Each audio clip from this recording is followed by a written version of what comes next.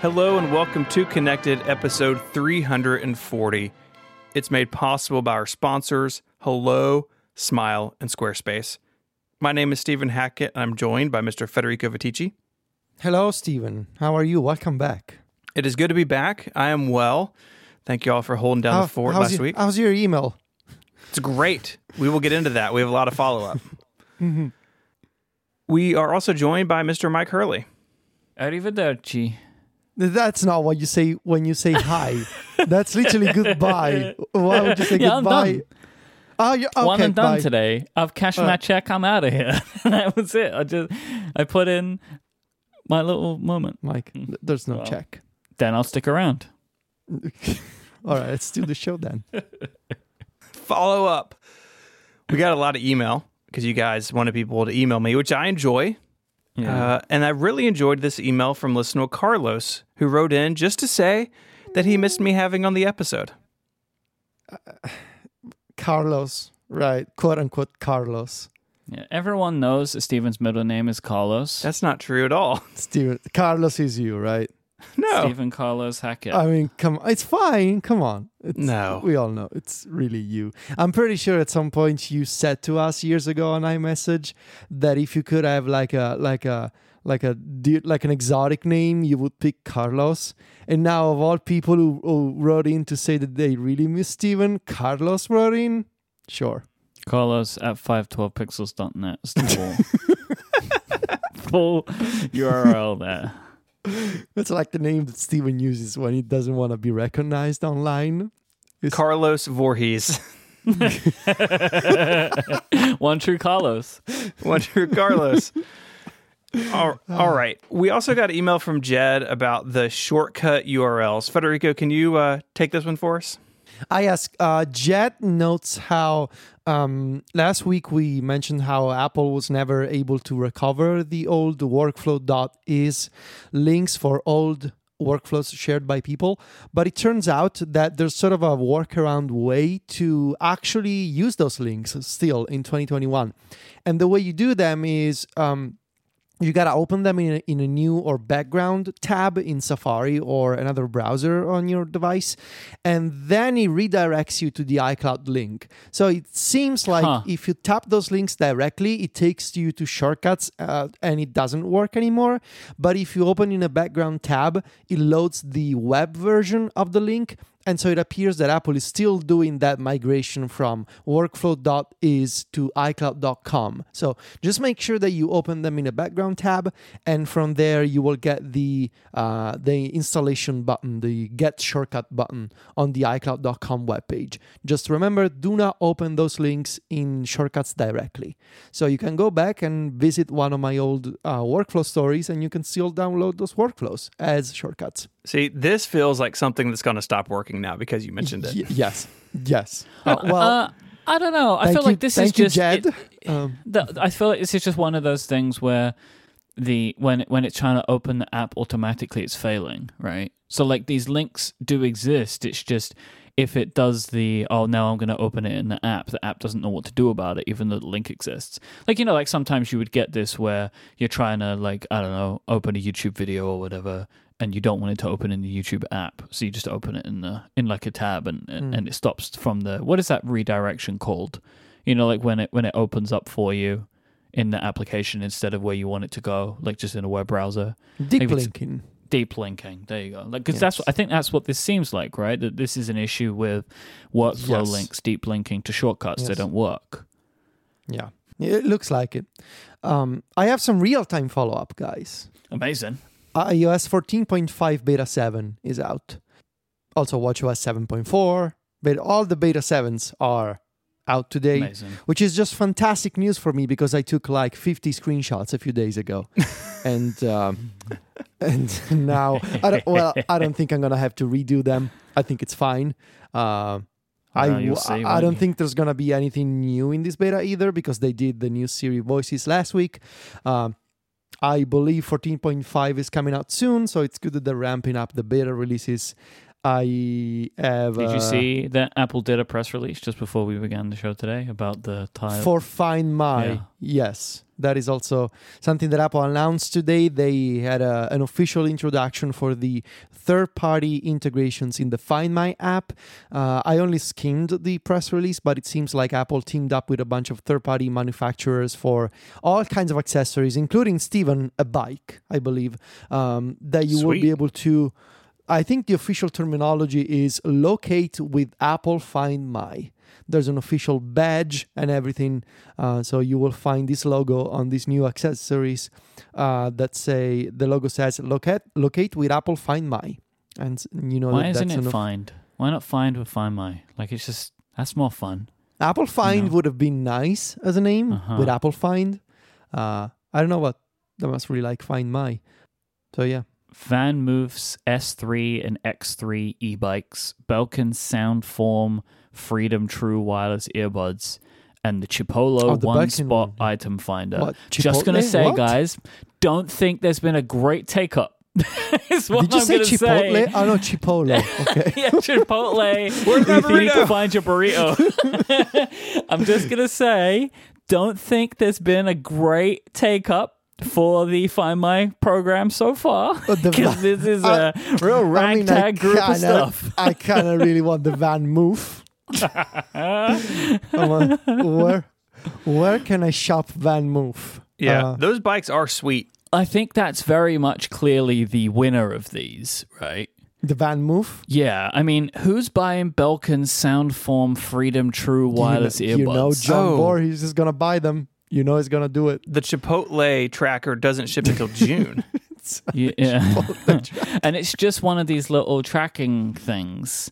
What is Chipolo? I've never heard of this company before. Chipolo, they do... What do they do? The finder with the reminder. This is... Wait, It what? seems like this is their whole thing. It's I mean, just... the Chipolo One Spot. A special edition of the... It's like a tile tracker? Yeah, that's all it is. I mean, Okay. Yeah. It's a tile tracker. But it's just a company that doesn't care about having their own service, I guess. Yeah. They make their money on just selling you Life is little discs. messy. Finding your things doesn't have to be. To make a keyboard thing, they have one that looks like a card, but it looks like the One Spot, the keychain one, is what's going to ship in June. Man, maybe 14.5 is never coming out. It's just going to be in beta forever, and then 14.6 is going to happen. All right, I put my email in their list to contact me when it's available. I'm torn between buying the Chipolo One Spot or the Van Moof. Mostly because I really like saying Van Moof. Like, it's a satisfying word to say. So... Well, the VanMoof X3 costs £1,798, Federico. So, Sure. you know, I mean, choose your poison, really. I don't think the Chipolo is going to cost that money. I've bought headphone cables that cost that much. Ah, so- no. Yeah, no, don't say that. Don't say that. On the, What do you mean, don't say that? You said that. You said no it. one else said No, it. I was you said it. saying that to myself. I was reminding it to myself. Like, Right. anyway, yes, that was real-time follow-up. Speaking of content creators and their money, Clubhouse is here to save us all.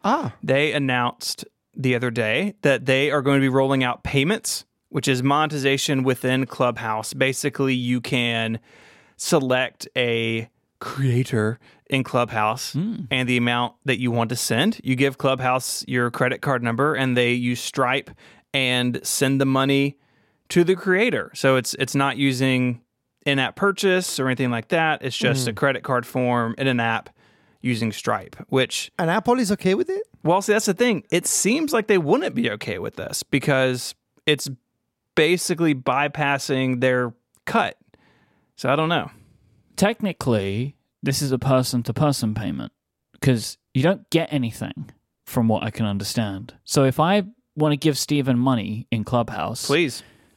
Okay. I don't get anything for it, right? Except for having given Steven some money. So it's not a digital good. There's no digital good that's been exchanged. I've just given him some money. And if Clubhouse takes no money from it... So it's like a Venmo type thing, which is like your... Yeah, it's more like a person-to-person payment via Stripe. So like, yeah, I guess it's kind of like I can buy things in other applications. Like I can in Instagram, I can put my credit card number in the web browser. Yeah, same with the Amazon app. And so I don't know about this because I don't see what Apple could want to take money for. And you might think to yourself, hey, but what about Twitch? Hey. Right? But on Twitch, like Amazon Twitch is taking money. So, and you also get benefits for subscribing to somebody on Twitch. Like you actually get stuff for that. So you think that's the line, that if they were doing this and you could unlock special paid-only streams, then maybe they'd run afoul of the rules? And or if Clubhouse took a cut. I think if Clubhouse took a cut, it would have to go through an app purchase. But Clubhouse is taking no money, so there's no 30% to take from. I don't know. This is an interesting line. It's publicized enough that Apple definitely know about it if they didn't before, right? They know about it now. I'm going to be keen to see what happens with this, but I can't see how they would... I don't know what argument Apple has for this. Like, there's no digital good being exchanged of any kind here, from what I can see. Okay, but I mean, at this point, the real question is, which one of these growth hackers do we want to support on Clubhouse? Whichever one's the best one, I guess, so we can hack our growth most efficiently. I kind of want to give my money to a bunch of those people, but like $1. Can you send $1 to a Clubhouse growth hacker? Probably.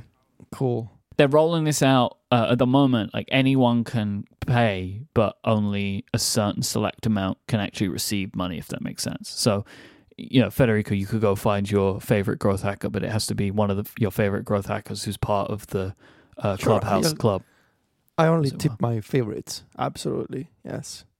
Well, I can do it now because my iPhone is rebooting to install the beta, but I will do it as soon as it's back. Mike, can you close out the story of the AirPods Max? Yeah, actually, because the battery life problem seems to have been completely solved. Sweet. Like I left my AirPods for a week, like just purposely, just left them. And I don't remember where I started and where I ended up. That wasn't the thing, because basically if I would have done that before, it would 100% have been dead. And there was still battery life. Like I picked them up today, I hadn't touched them for a week. I had 60% battery, I hadn't charged them. So I believe that the firmware update from a couple of weeks ago or a month or so ago has fixed all of the battery life issues that I was having with the AirPods Max. And so now I am enjoying them again, because I didn't really want to say this at the time, but I'd stopped using them because they were so frustrating to me. But now this week, I've been using them again because I don't feel like I'm like playing Russian roulette with the battery every time I pick them up. So I'm very pleased that my expensive, but I think very nice earphones, AirPods, whatever they're called, are working again. I never stopped using them, but I also noticed the battery life improvement. So yes, I'm very happy with them. Yeah, I had like a bad taste from them. You know what I mean? Like it was just like I wasn't enjoying the product because every time I was picking them up, I was getting angry about it. So I just stopped using them for a bit. But now I'm back on the AirPods Max train again. Nice. Cool. I'm glad it fixed it. Yeah, I'm just happy that it wasn't like a hardware flaw, it seems like, because that was my concern, right? Like my theory was it was the proximity sensors. I still think it might have been the proximity sensors that were causing the issue, but they seems to have done something in the firmware that has changed, I guess, the way that they're being, that's the way something's working anyway, so I'm pleased. I have some real-time breaking news. Okay. Breaking news, just because we didn't read the whole news. Just because it came out when we were recording, so we were skimming it. But that PR release about Apple Find My stuff says that the new products will be available beginning next week. So 14.5 out next week. Uh-oh. I'm ready. No. I have over 7,000 words ready to go, baby. It's all done, all taken care of. I don't care anymore. Thank you to Jay Bradley in the Discord for pointing that out to us. Hopefully we can check this stuff out. What is that thing you're doing? It's the breaking news sound. What is the breaking news sound? That sound. What, like a fanfare? What is it? It's like a little Morse code type thing. This episode of Connected is brought to you by our friends over at Hello. Hello makes insanely comfortable buckwheat pillows. If you haven't tried one of these, they're actually really different from like regular fluffy pillows. They support your head and neck. They don't collapse under the weight of your head like traditional pillows. And they stay cool and dry, so you don't have to like turn it over in the middle of the night to the cool side. It's always cool because it breathes better. It doesn't get all warm and humid. Plus, you can add or remove filling to suit your needs, so your pillow can be just the way you like it. These have been popular for a really long time in places like Japan, and they're on fancy hotels' pillow menus, which one day I promise I will get to partake in. We got one of these a couple of years ago, and my daughter stole it. She went to it immediately, so we were able to adjust it for her, take out some of the buckwheat, and she really enjoys it, and I haven't gotten it back yet. Hello is made in the USA with quality construction and materials. The certified organic cotton case is cut and sewn for durability, and the buckwheat is grown and milled in the United States.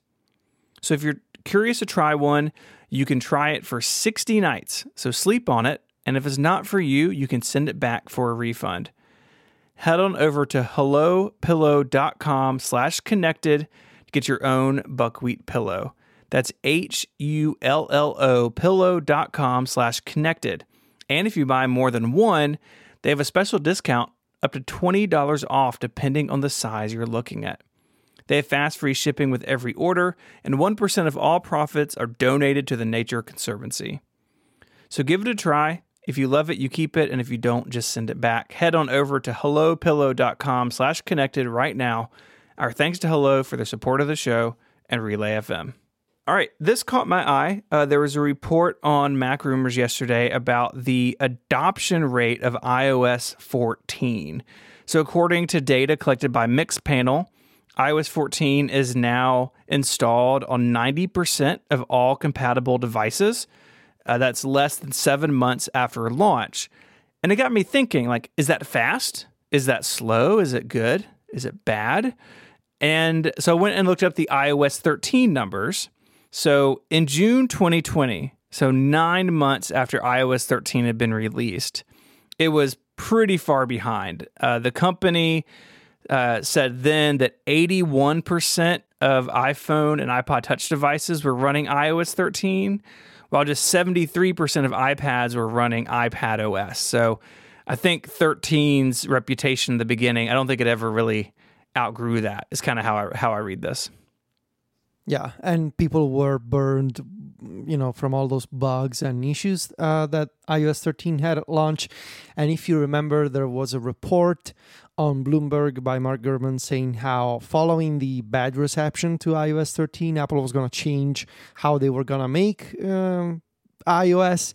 And I mean, which was kind of ironic because after all, they did have to change how they worked on iOS because the pandemic happened. So yeah, you did change your process for working on new versions of iOS, but I guess for different reasons. Still, I do remember like when iOS 13 came out, that was the super weird initial release when they did like first only iOS came out, then iPadOS came out at the end of the month, but iPadOS 13.0 never really came out. The first version of iPadOS was 13.1. Well, don't forget that 13 did ship, but only if you bought the new iPhone. Remember? No, I think you could also download it. No, but do you remember that was the year where it came out on the iPhone first because they had to put it on there. Yes, it came to the iPhone and it was first. only on the new ones, and then 13.1 or whatever it was shipped on the older phones. It was like super up and down. It was a very weird one. And then they did like before the end of the year, I think there were like 8 or 9 software updates to iOS 13. It was not good. It was yeah, but Apple can thank _David Smith for that 90%. Because of Widget Smith. Widget Smith. I genuinely believe this. Totally. Like widgets in general, and I think Widget Smith predominantly because it was the most popular. I think that drove adoption of iOS 14 in like the first few months. And those statistics make me feel like if like it just confirms what I think we were all thinking anyway, that there will be some kind of enhancements to widgets this year.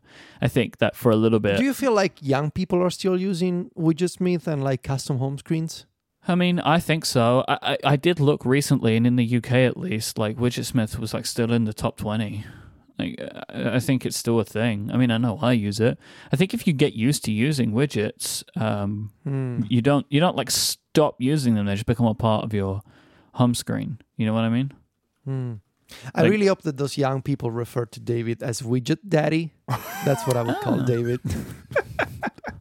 That's what I would do. But seriously, though, I really do feel like there's a case to be made for having more home screen customizations in iOS 15 than maybe Apple would have expected last year because of the response that we've seen to apps like Widgetsmith and in general, like the response to widgets and customization. I think Apple must have seen this coming to an extent, right?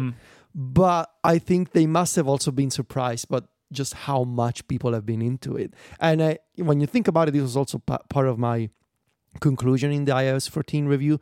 I think it's also because of the times that we're living in right now that people were so into home screen customization. First of all, because it was like a nice way to spend your time at home, just fiddling with your iPhone.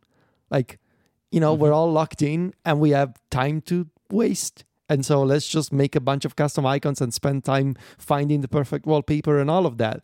And also, more broadly speaking, I feel like now more than ever, personalization and customization are really important more than before because we are using these devices so much, whether it's for, like, again, wasting time or for studying from home or working from home.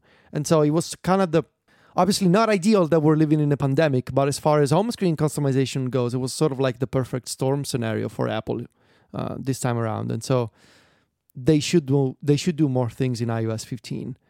My concern is that by focusing on iOS 15 again, we're going to have to wait another year to get widgets on iPad, which that would be super annoying. I think that we might see stuff like the home, like customization and widgets and that kind of stuff be like for the first version of iOS, what like emoji is for the later ones of like picking people up, you know? And so I think that's something that we could see for sure, is seeing more of this stuff to try and bring people in. It's always, I think it's in Apple's best interest to find things that can get people to upgrade, right? Like that's what they want to happen. And this is clearly something that took off in the mainstream, like emoji. I would be very surprised if we don't see like, and hey, this is what we're doing with widgets this year. Like I would be really surprised if they don't have some kind of update at WWDC for that. Talking about the visuals, there was saw this on Mac Rumors. Apple has an app called Apple Music for Artists, which is effectively the Apple Music version of App Store Connect, which is also pertinent to this discussion. Both of these applications in the last 5 or 6 months have received updates for their icons. App Store Connect was first in October, and then the Apple Music for Artists was a couple of days ago. And they both have a very distinct visual style. They're both white icons with a kind of line that runs around the outside. And then the logo in the middle, the App Store logo or the music logo, which is recessed and has some depth to it, has a bit of life to it. Also kind of reminiscent, honestly, of a Big Sur icon. Like that there is actual depth in the icons. But like the opposite depth, right? Like Big Sur icons are like coming out of the icon.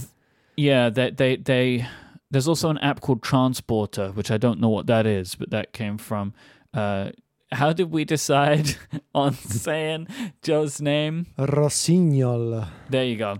Of Mac Rumors, who's in the Relay FM members Discord right now. I don't know what Transporter is, but it's an application where you, quote, upload content to Apple. It says right there, upload content to Apple. I guess we all use Transporter all the time. You know, look, it could be easier to say that this is just like could be anything, but this also could be a design trend that they will be going on for iOS 15 of adding a bit more depth and life to these application icons, because it's something that they started with Big Sur maybe they would bring it to iOS too. My theory that I shared privately in iMessage last night, which I am going to make public right now, is that they are going to use the Big Sur icons as like the model for the iOS icons, in the sense that, you know how you have like wax seals, right? That you're stamp when you're stamping things. So like the Big Sur icons, because they are 3D, right? What's the opposite of recessed, Mike? You deal with paper and that kind of stuff. You must know these things. It's like embossed and debossed. Yeah, that thing. So basically the Big Sur icons will, like, these new iOS icons are what happens if you stamp a Big Sur icons on a screen. You get the recessed effect. That's my theory. Oh, so, okay. If you took like the Maps icon and smushed it onto some clay, Yes. what you'd be left with is the iOS icon. That's how they go together now. What you get is the new style. So you take a Big Sur icon, you smush it on a piece of... Smush it. Yes. Will they be backwards then? They can't think too much about this. Okay. Well, they can't... No, they will be backwards, obviously. That's not good. You don't want that.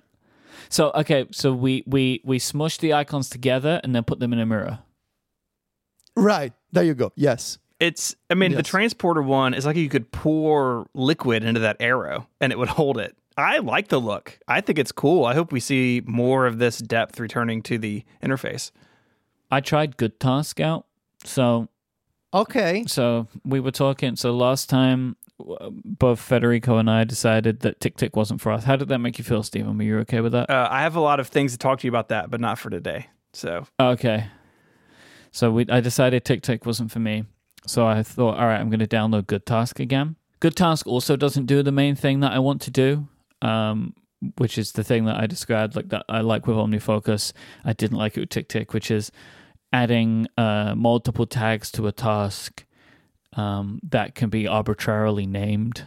Good Task also wants the tag to be all one word, which I don't like. What I like in OmniFocus, like multiple words. It's just like a little thing that I attach. I put emoji in it and stuff, and I like that. And it also kind of, Good Task is daunting. It really is. It's TickTick and Good Task are almost like mirror images of each other, where like TickTick looks really simple, but you can it's got like so many features if you just look around for them. And Good Task just has a lot of features and you see them immediately. Like it's Doesn't like care about hiding them. it's very much in your face. Ultimately, I've realized that the system that I have built for myself and that I like right now is just it's best served by OmniFocus, so it's what I'm going to stick with. I will say I don't like the UI of either of these applications ultimately, like Good Task or TickTick, for very different reasons. Like I think I kind of touched on it already, but Good Task is like super busy, like it doesn't feel like an iOS app in its own way. It's like that's just how about everything. And then I remembered the thing that annoyed me the most, which I know I can turn off, but this annoyed me the first time I tried it, which is the good morning notification that Good Task sends you. And it says, "Good morning, my friend." Yeah, and it's just like, I don't want an application to wish me good morning. And we're not friends, also. But it's like, this is an application. Like, my task manager for me is like, this application's notifications are some of the more important notifications that I get. So I I see it, it's like, oh, what does it say? Oh, it's like, I look at my phone, look onto my phone, and it's locked, so I don't get the notification preview, right? And it's like, Good Task. Like, oh, pick it up. Good morning. Shut up, Good Task. Right? Like, I don't want this. Not now. So that wasn't that was the reason I uninstalled the app, because like before then I was like, I don't think this is right for me. Maybe I'll come back to it. And I saw that notification, and I thought to myself, this isn't going to work. And then I removed both Good Task and TickTick from my phone. Because I've just realized, like, I don't need a new task manager right now. I'm, as I said before, mostly happy with OmniFocus, and the ways that I've got it. The things that I don't like about it, I've mostly been able to build my own functionality and shortcuts and stuff for it to get rid of it. But I really like the flexibility that I've been able to build in that system via the use of tags and perspectives. And this is just not really a thing that other applications want to do in the same way. And all of these apps are built with different mentalities in mind, and this is the OmniFocus one. No, that makes sense. I understand why this is not the app for you, and especially with all those settings and all that complexity. A lot of the best apps on Apple platforms are the ones that strike that balance of hiding complexity from you, but also having tons of power user features. And GoodTask has a lot of power user features, but it just doesn't care about hiding the complexity from you or having a scalable sense of complexity, right? That when you start with the app, it looks simple, but then it's sort of like progressive disclosure, if you will, that complexity is progressively revealed to you. No, it just doesn't care about that. It's one of the only apps that I've ever used that does that thing that so many apps does, which is like, hey, let me talk you through how we work here. And you're going, and then it's like, all of a sudden, here's everything. Like usually applications that bother to have one of those like splash screen intro things would then, I don't know, try and hold your hand a little bit more. This one does not. It does not want to hold your hand. Yeah, no, it just it doesn't hold anything. No, it doesn't care. It throws you off a cliff and leaves you there. So here's what I've been thinking about task managers, which is sort of also connects us to our next topic, because I think they're kind of related. I've been doing, especially over the past year, I've been rebuilding and rethinking about a lot of aspects of my setup in general. We talked about how I switched email clients. I've been on a whole journey with Read Later apps that eventually concluded last week in MacStories Weekly. I've been changing a lot of things, and the one aspect that I'm still not sure about is the task manager, right? I'm using GoodTask and I'm happy about it. And of all the ones that I tested, it's definitely the best one for me at the moment. But the more I think about like myself in the context of Federico as a person managing tasks, the more I realize that where I really struggle in my professional life is in reconciling how much time I spend taking notes and writing and creating tasks for that text content.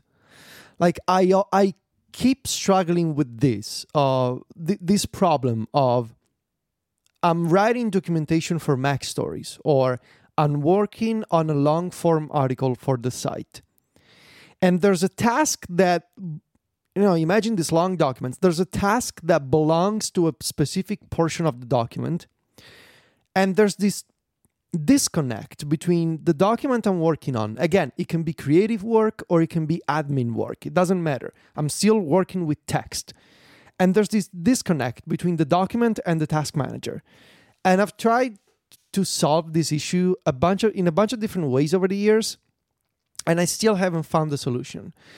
And what I end up doing is, I can work with my task manager and my writing app of choice side by side in split view, but it's just that disconnect between, this line of text that contains something that I gotta do, and the task manager that contains the same task, but it's completely disconnected from that piece of text. And so I end up creating like these double references in my system, right? So I leave a reminder in IA Writer, for example, but then I also recreate a task that says the same thing, but it's in my task manager, because that's the only place where I can have a date and I can have like proper task attributes. And so I feel like I'm doing this work twice, and I've been doing this for years. Like I leave reminders in my iOS reviews when I'm writing them in IA Writer, and I leave little tasks for me in Craft when I'm working on documents for MacStories and for the club. I've always been doing this.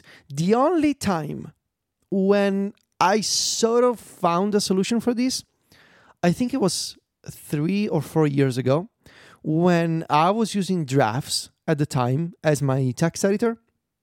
And that's the only time where I kind of put together a system that fixed this. I remember I had a script and I wrote about it. It must be in a Mac Stories Weekly newsletter. Boy, if only there was an easy way to search those. It's like burn, but also. I had this script that scanned my document for reminders I left to myself with a specific syntax that I came up with.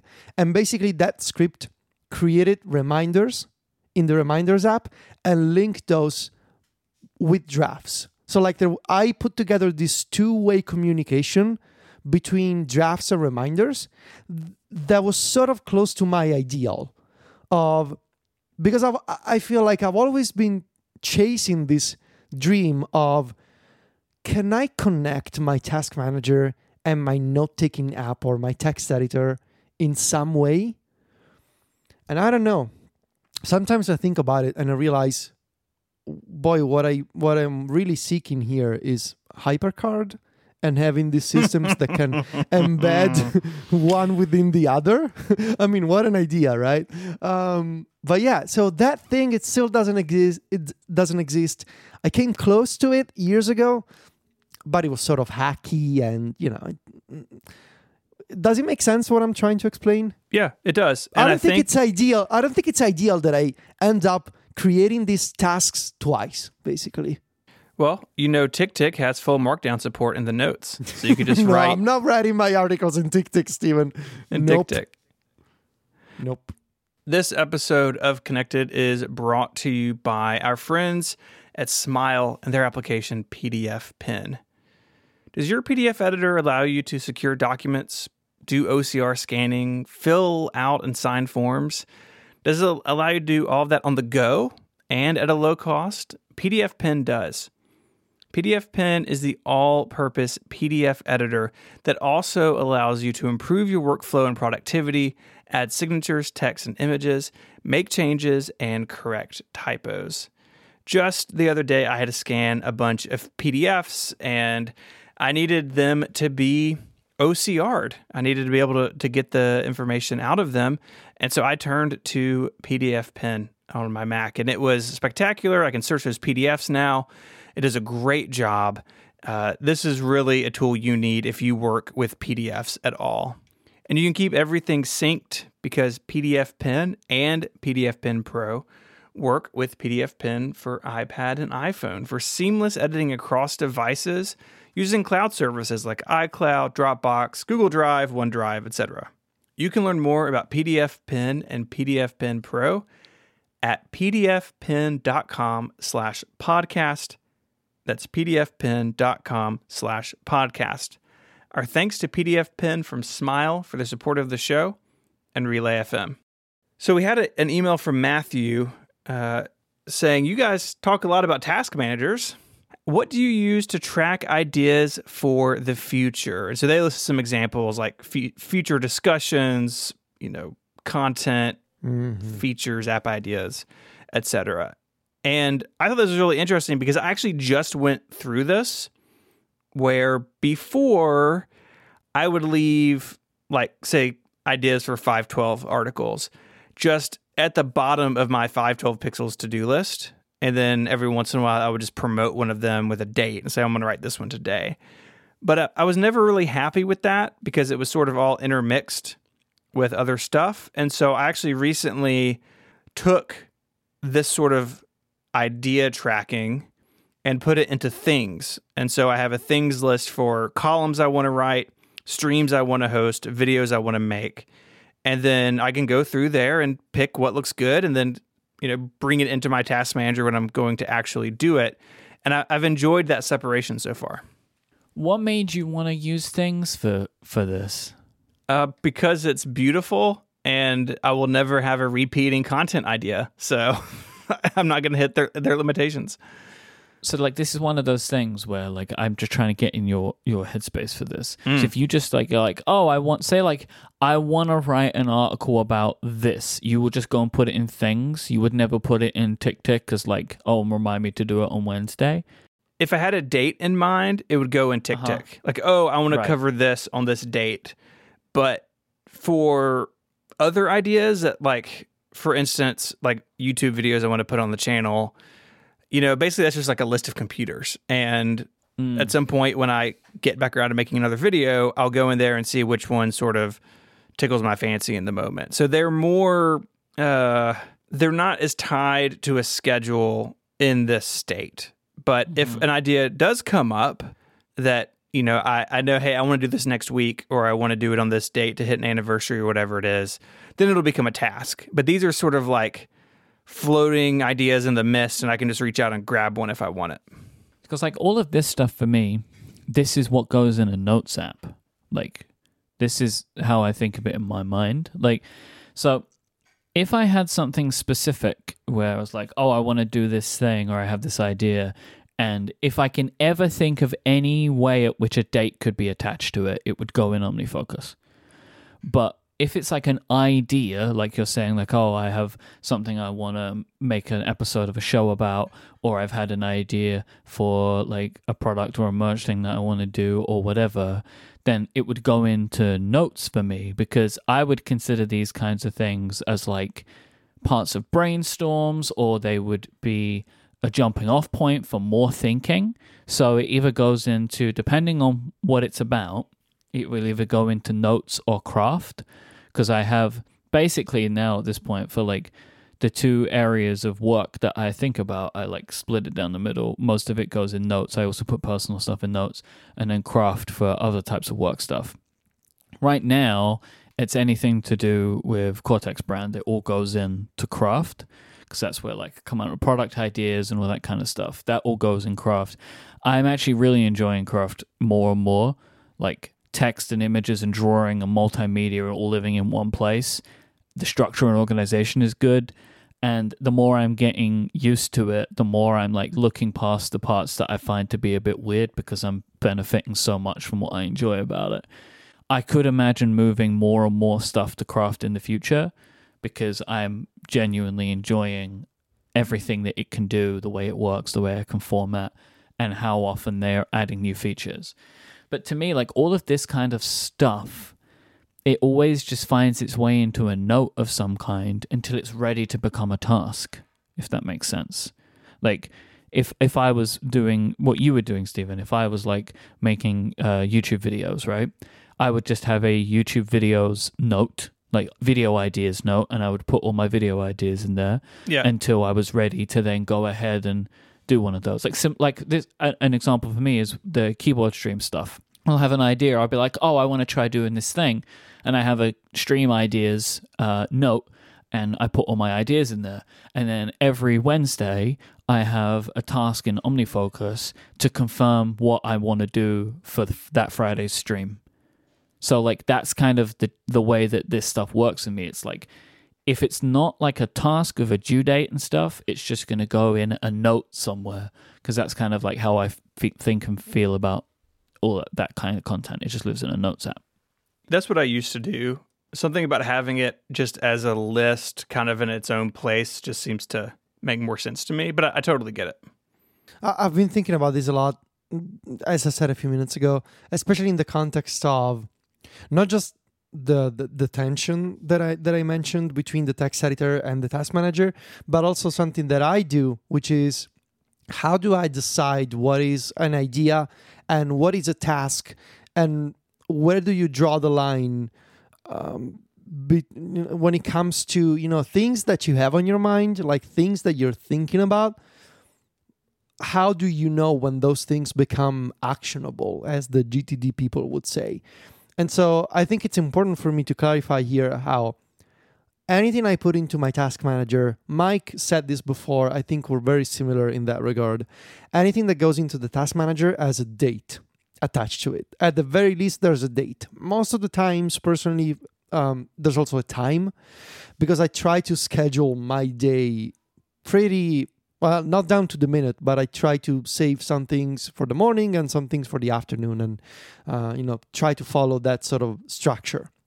But anything that goes into my task manager anyway has a date.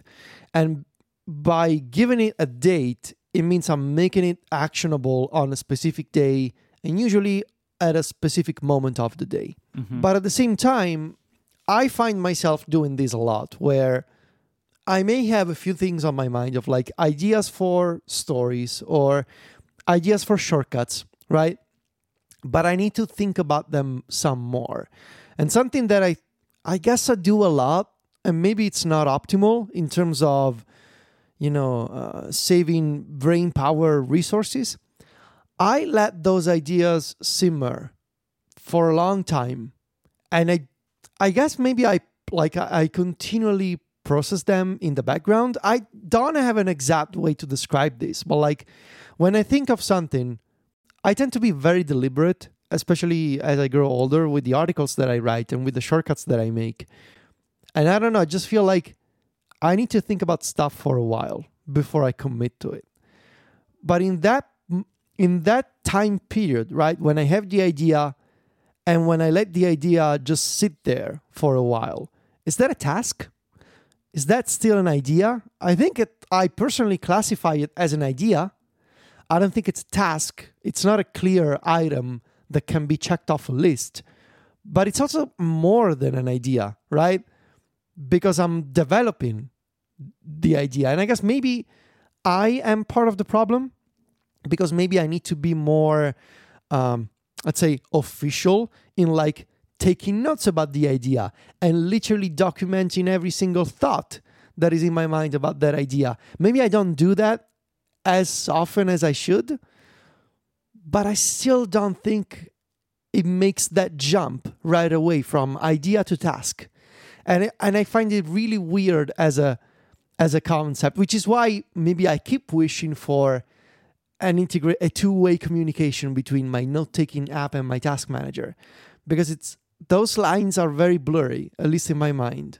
And so what I've started doing for the past year or so, and I think I mentioned this before, I have this personal note that I open many, many times every single day called the dashboard, which is literally like a text note that has a bunch of, I call them quick links at the top. Those are basically launchers for things that I do frequently. So taking notes for Connected, taking note like saving ideas for app stories, or saving an idea for an article. And so those are quick links that take me to other notes where I save those ideas. And then there's a line break, like a horizontal line separator. And then it's just a blank note. And when I think of something that is not a task, but it's also something that is semi-actionable, I save it there.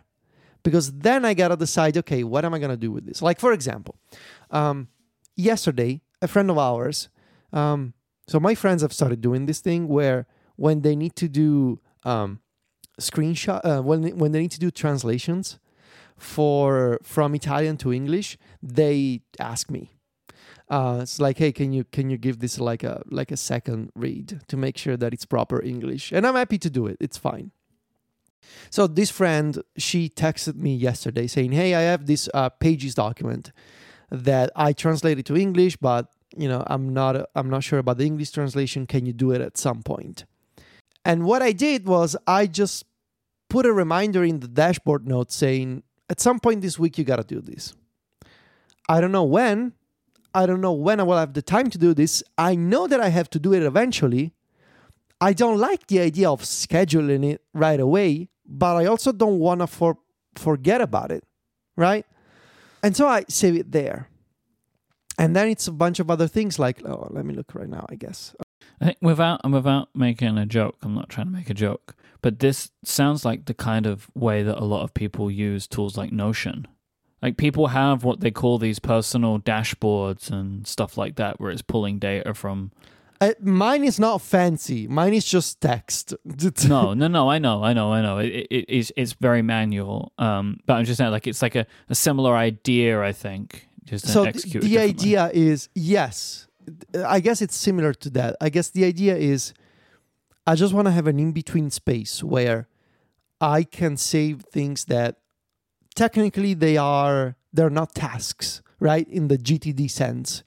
Sometimes they are ideas for, like sometimes I just open the note and say, think about a connected topic, right? For example. it's not a task. I'm reminding myself to think about something that will become a task eventually. But it's just I feel better about having this space that it's sort of like a brain organizer. I don't know how to call it. I guess dashboard is a good word for it. It's a place where I can organize everything that's on my mind, even though those things are not tasks. I don't know. Maybe I'm weird, but it just I'm feeling a lot better since I've been doing this. I still forget about stuff sometimes, which is why like sometimes when we're driving and Sylvia and I were talking, and she's like she suggests like things to try for the club or things to try for MacStories. I'm like, can you please open the dashboard note? Can you please save it there, because otherwise I'm gonna forget. And she never wants to do it. And I tend to forget about those things. So what I've noticed about myself is I have to write down everything that I'm thinking about. And I like having this middle ground for things that are future tasks, I guess, would be another way to call them. These are future tasks that haven't taken shape yet. But the seed of those tasks exist somewhere, but I'm not ready to put them in a task manager yet. I don't feel comfortable creating tasks that say, think about topic, right? Yeah. I don't know. A task for me is like an actual thing to do. Like sit down and write for 30 minutes. That's a task. I guess maybe sit down and think would be I don't know. There's something about it that makes me feel odd. I do think that there is an element of these tools becoming more prevalent for people. Like stuff like Notion and Roam and Craft, and as an idea of providing a place for these types of things to go. I do think that it's becoming a thing that people are finding use in, and you've just got your own way of doing it. How often do you check in with this note? Oh, multiple times a day. Okay.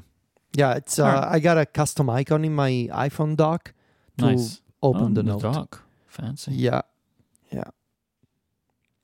Also, I feel like a part of the reason is it creates less pressure than seeing like 25 tasks due today in your task manager. Because when I open the dashboard, I see, oh, these are not like critical and urgent tasks. These are like reserve some time for thinking and consider this idea. Yeah. I don't know. I tried to be a sort of like a hyper scheduler before, right? I tried to live that kind of lifestyle, and it was just terrible. And then everything becomes overdue, and everything gets like a red font, and you get the badge on the icon. So I don't like to do that anymore. I tend to be my task manager doesn't have a lot of tasks, and that's not because I don't have work to do, not because I'm lazy, but because I try to be very deliberate with the things that I put in there. And I try to be realistic also. Like, what's the purpose of scheduling 5 tasks at 5 p.m.? It's not like at 5 p.m. I can do 5 things, right? So, yeah, I don't know. Oh, it is tricky. And I think that it's okay if it is fluid and changes over time. The problem of I need to remind myself to have time to think about something is definitely tricky. Sometimes I do put those as a task of like, usually with the verb being like plan for this series or plan for this episode. But that's so... I like that. Yeah, but even that's kind of fuzzy. It's thinking time, but most of the time, I guess, yeah. I make tasks like that too, which are like it's like instructing me to do something. Think about this. So you make tasks for those with the due date and a due time. I see. I guess also part of the problem, at least on Apple platforms and at least I guess on iOS and iPadOS, is the capturing of these ideas, right? Really, the fastest way on iOS is to use reminders and to use either Siri on the iPhone or the Apple Watch to say, hey, remind me about this. And that's by far the easiest way. But I think it's folks feel this problem a lot less on the Mac, right? Because you don't have those kinds of limitations. You can add the OmniFocus quick entry window, and it's the same for things and Todoist, and you can have Apple scripts launching system-wide. But I'm feeling that, right, on iOS. That's why I end up creating a custom icon that launches my dashboard, because having the fastest possible capture for these ideas, for these tasks and semi-tasks is really important for me. Making it easy and super fast to be able to get an idea out of my brain and into some kind of page. Which is why, in the context of the evolution of iOS and iOS 15, I really hope that Apple expands this thing that they don't want you to call changing the default in Siri, but it's basically what it is. I really hope that they continue down this path of letting you pick a default for Siri, and that the next domains for this will be note-taking and task management. Imagine if you could just say, hey, assistant, remind me about this, and it goes into things, or it goes into OmniFocus, and same for like make a note, instead of going into Apple Notes, it goes into drafts, right?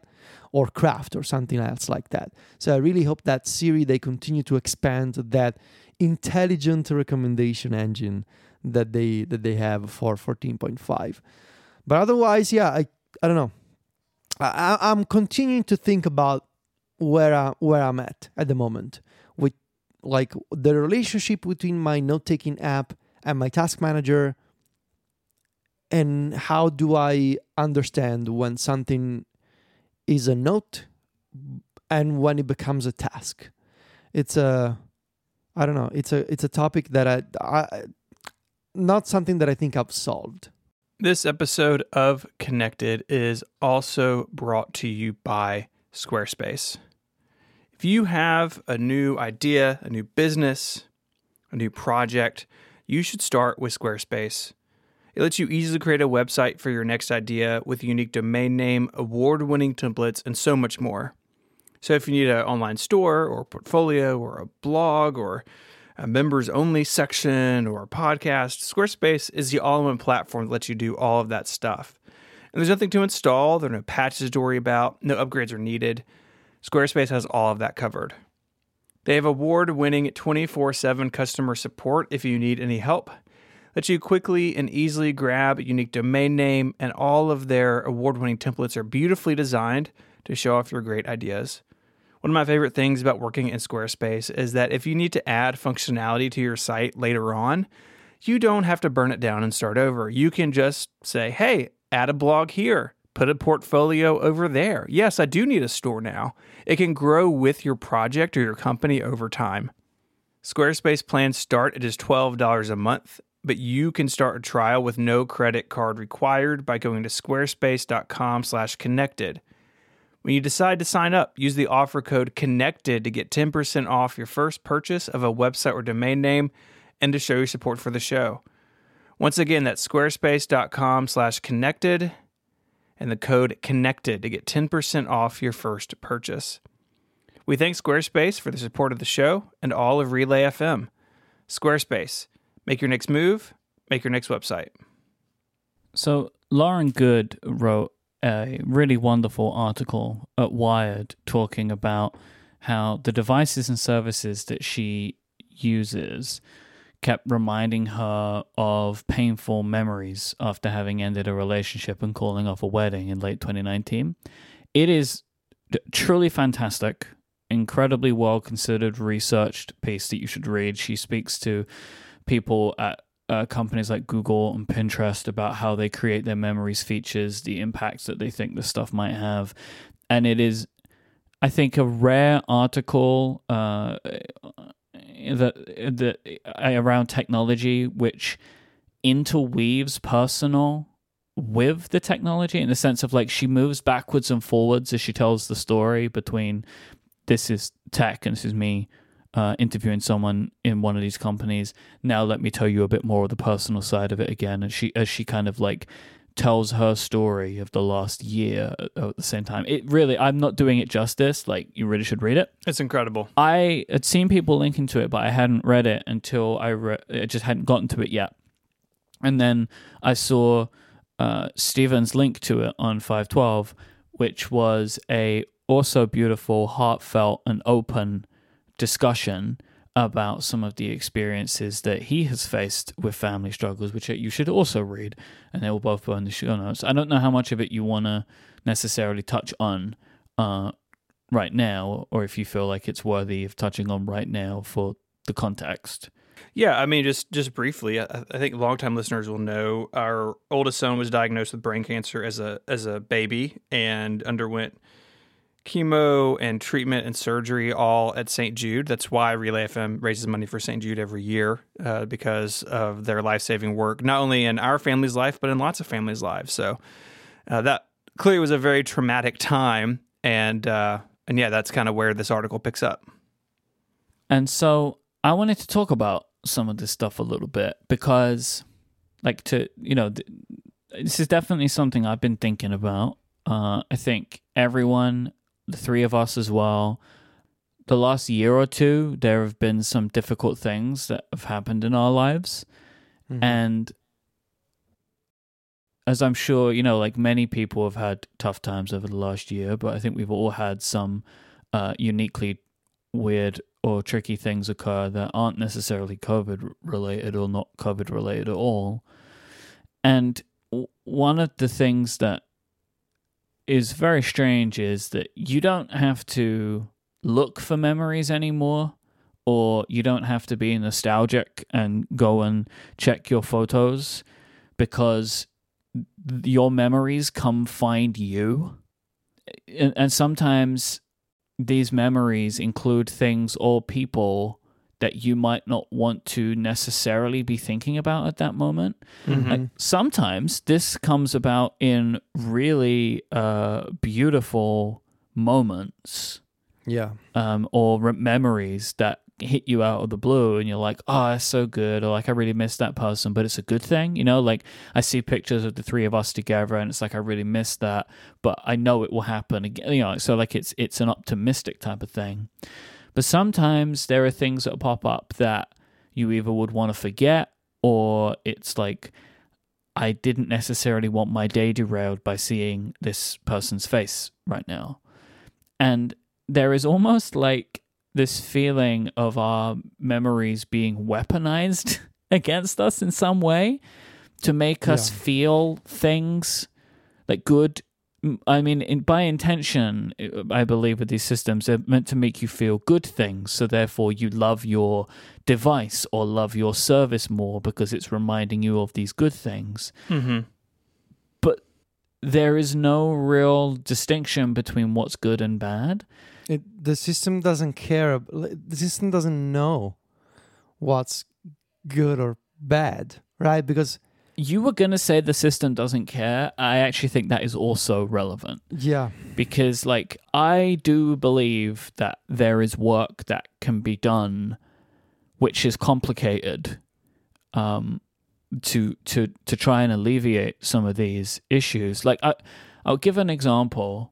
And this just feels like an example to me, which I feel like could be written into, say, the photos widget, right?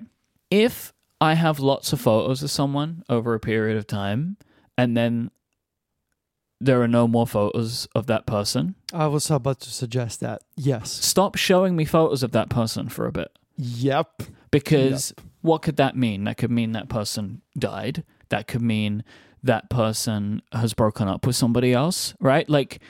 Especially breakups, right? And I think this is one of, or it could be of a pet as well, right? It's not just a person, but especially if I have tagged this person in my photos library to suggest that they're that important of me, and if I take a picture of them once a week, and then for a month there are no pictures, maybe just don't show me them for a bit and see if it changes. If it doesn't, let's just chill for a bit on reminding me of that person. Because this is a big thing for breakups. It's the thing that Lauren is talking about in her article.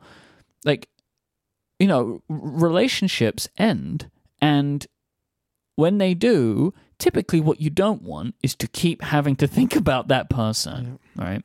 Yeah. But and I think that this is also sometimes I think even more so with death, because that person's gone, right? I've been having this very issue. I haven't mentioned it publicly, but I guess this is the right segment for it. So my dad passed away 6 months ago. Actually, on the day that I had to publish my iOS 14 review. Actually, 30 minutes before I had to publish my iOS 14 review. Yeah.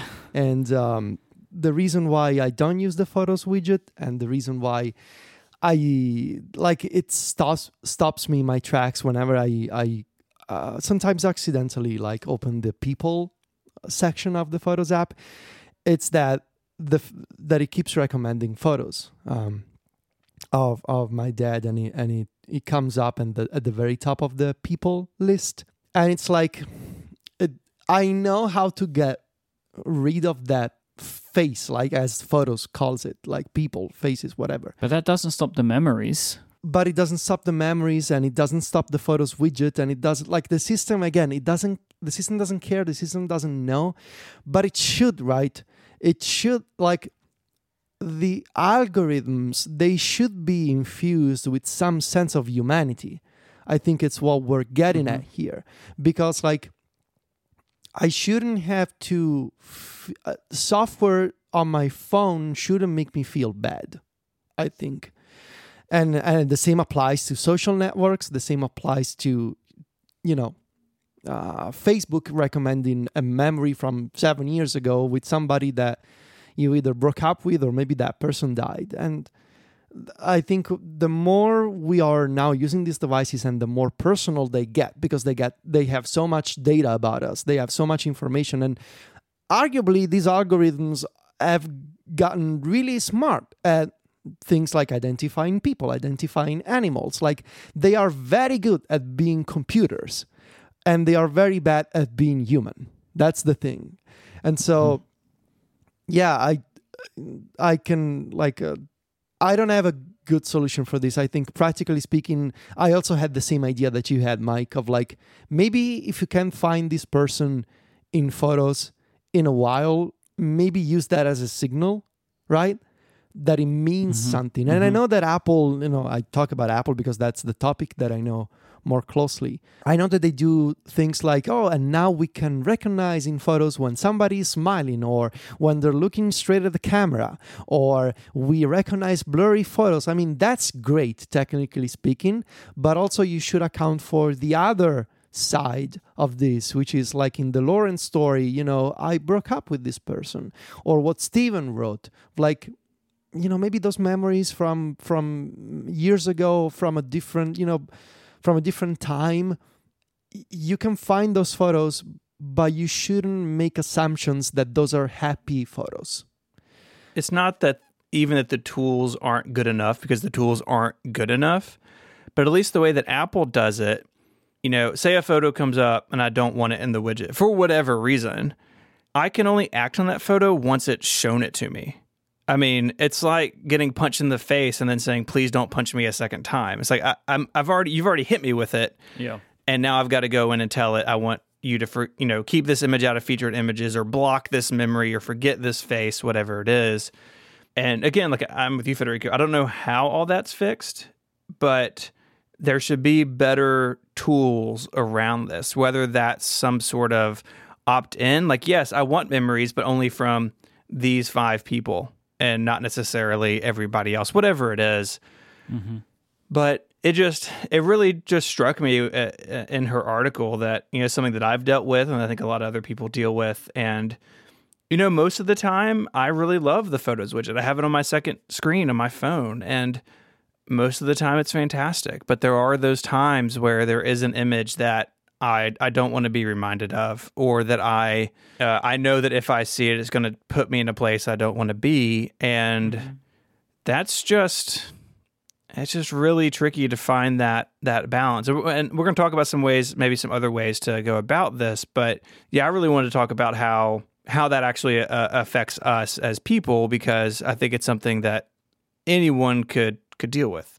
And so, similarly to Federico, at the end of 2019 and in the beginning of 2020, we had 2 surprising and pretty significant family deaths. Like, they just was pretty tough. And these people pop up still. And it's just like, I know why you're showing me this, but like, you know, and I just think I think that there's going to be a bit of a reckoning for this type of stuff after what 2020 has been. You know, like, so many people have lost family members this year that, like, I can only assume that these types of features are just going to start to get, like, people are just going to start getting more and more upset at them. You know, and like, there are a couple of ways to do things. I mean, one of them is one that I have done, and it's not great, really. It's just like, I've had to delete some images. And it's like, this is not really the solution. Yeah. You know, like, and a way to handle that is, like, if there are images that I think I might want in the future, I just remove them from photos, right? Like, I save them somewhere else, and maybe I will bring these back later on. But that's also kind of like a real ham-fisted way to handle this. And like, so we're talking about the widget, but it's not just the widget, right? Because like, the Photos app like is now really wanting these things in your face. And again, I want to just say, like, when I find so more frequently I find good things, but the good feeling that I feel is not as strong as the bad feeling if I find a bad image, right? It's like the misbalance is so off that, like, I could have like 6 days in a row all happy memories, but then one day a bad thing, and then I'm upset more in that day for seeing that image than I am in others. I will give everybody a tip though for a thing that I've done which makes me happier, and I've recommended to some people in my life. We've previously spoke about Widgetsmith. If you like the idea of the Photos widget, but the Photos widget has stuff in it that's painful for you, pick a bunch of images over a period of time and put them into a folder, like an album in the Photos app, and then create a Widgetsmith widget which pulls images from an album. And then you can have them in all sizes, and it can show up, and then you're just going to see only the images that you've chosen. So all happy memories, right? So, like, because honestly, like, we all know this, AI, machine learning, it's not clever. Like, every company tries to talk about how smart their systems are. The systems are stupid, right? These systems aren't smart, right? It's like trying to cut something with a hammer. It's like, it will break it in half, right? Like, you keep smashing it. You are going to cut this thing in half, but you're doing it in a very, very blunt way. This is not the way that you want to do this. And like, that's where we are with this stuff. And all of the tech companies are trying to talk, you know, they try and talk about how smart their systems are, but they just aren't, right? And so I think that there is an element of trying to be aware of yourself, and especially like with taking an example from Stephen of like looking at yourself, trying to understand what is the thing that's upsetting me, and then taking steps for it before it becomes a problem. Yeah, and that's really why I wrote what I did. It wasn't so much about these systems should be better, although that is totally true. But for me, I was in a situation where, okay, there's a set of photos from a specific time span before our son was diagnosed, and now I can see the symptoms that he was experiencing, but I couldn't then because I didn't know to look for them. No parent would. They're subtle, and neuro stuff is weird. But you know, for a long time I've really struggled when one of those photos has popped up, really feeling really bad, and it got to a point where it was inhibiting me from really moving on, moving forward in life. And when something is like that, you know, where it can really derail you in a way, or it can cause, you know, shame and fear and anxiety and all those things. And like, you know, maybe it is time to deal with those on a more serious or professional level. And that's kind of where I was. And I wrote about that in the piece, but you know, I think there's levels to this. Yeah, there may just be pictures I don't want to be reminded of, like a spring break trip that went sideways. But then there's other images that, like, okay, if I have this visceral reaction to them every time, that's feels like a different thing. I also wanted to have one final tip when it comes to apps. Like if you want to have a photo widget, and if you like Mike, also keep your best photos in a separate album. But if you want to have like a photo widget with a bunch of extra controls, I believe the developer of Launcher, they released a new app a few days ago called Smart Photo Widget, and it's really nice because it's got a bunch of filters. So you can point the app at an album, and they have filters for like automatically skipping photos where your eyes are closed, or like overexposed photos, blurry photos, screenshots. They have a bunch of settings that you can tweak, and so it's like it's a similar take on other photo widgets that you may have found on the App Store, but this one is really nice because it's got a bunch of options and a bunch of different filters for picking your best photos. So all of this should really be built into the default photo widget by Apple, but hey, that's where third-party developers come in. What's the name of that one, Federico? Smart Photo Widget. If it doesn't come up in search, you can find it by looking for Launcher and then clicking on the developer profile page. Yes, Steven just put in a link in the Discord as well. That is the correct one. Japes. Sometimes. Yeah. Sometimes it's like, Not what always. if... Sometimes it's like, what if japes were sad? Right? What would... It was just something that, I don't know, it felt important. Yeah, I mean, we can be serious too, you know? It is important, especially if you're, kind of in the situation that I was in with it, where it was just overwhelming. And, if that's where you are with this stuff, then like I would encourage you to find somebody to talk to about that. I said this in my tweet. I didn't really expect to like talk about my PTSD on the internet this week, but I believe that, it was a good response to Lauren's piece and that we're talking about it for a reason. So, if you have something like this that you're struggling with, take some time and consider it. And Yes. it's always good to ask for help. There's absolutely no shame or embarrassment about that whatsoever. It can be a very useful tool to speak to somebody else. Something that I discovered over the past few months is like, don't be afraid to ask for help and just to talk even to like a relative or a friend about it. Like, people are willing to listen to you. If you have somebody close to you, don't be afraid to open up and talk about stuff. That's what I did, and it really helps. Please read Lauren Good's article because it's just sublime. I think that does it this week. Mm-hmm. If you want to find links to the stuff we spoke about, they're in your podcast app of choice, probably. But they're also on the web all the time at relay.fm/connected/340. While you're there, you can send us an email. I love emails. Send me some emails. Yeah, he loves them. You can't get enough of them. He's always texting us saying, "Oh, I love these emails." I printed them out and mailed them to y'all. You'll get them soon. Good luck. You can also become a member and get access to Connected Pro, which is a longer ad-free version of the show. This week, we decided on what to call listeners of the show. Mm-hmm. And I'm just going to leave it at that for now. Mm-hmm. You can find us all online if for some reason you want more of us. You can find Mike on Twitter as IMYKE. Mike hosts keyboard streams over on Twitch at mike.live, and he hosts a bunch of other shows here on Relay FM. You can find Federico on Mac Stories, where he is the editor-in-chief, keeping out for his 14.5 article whenever Apple decides to update iOS again.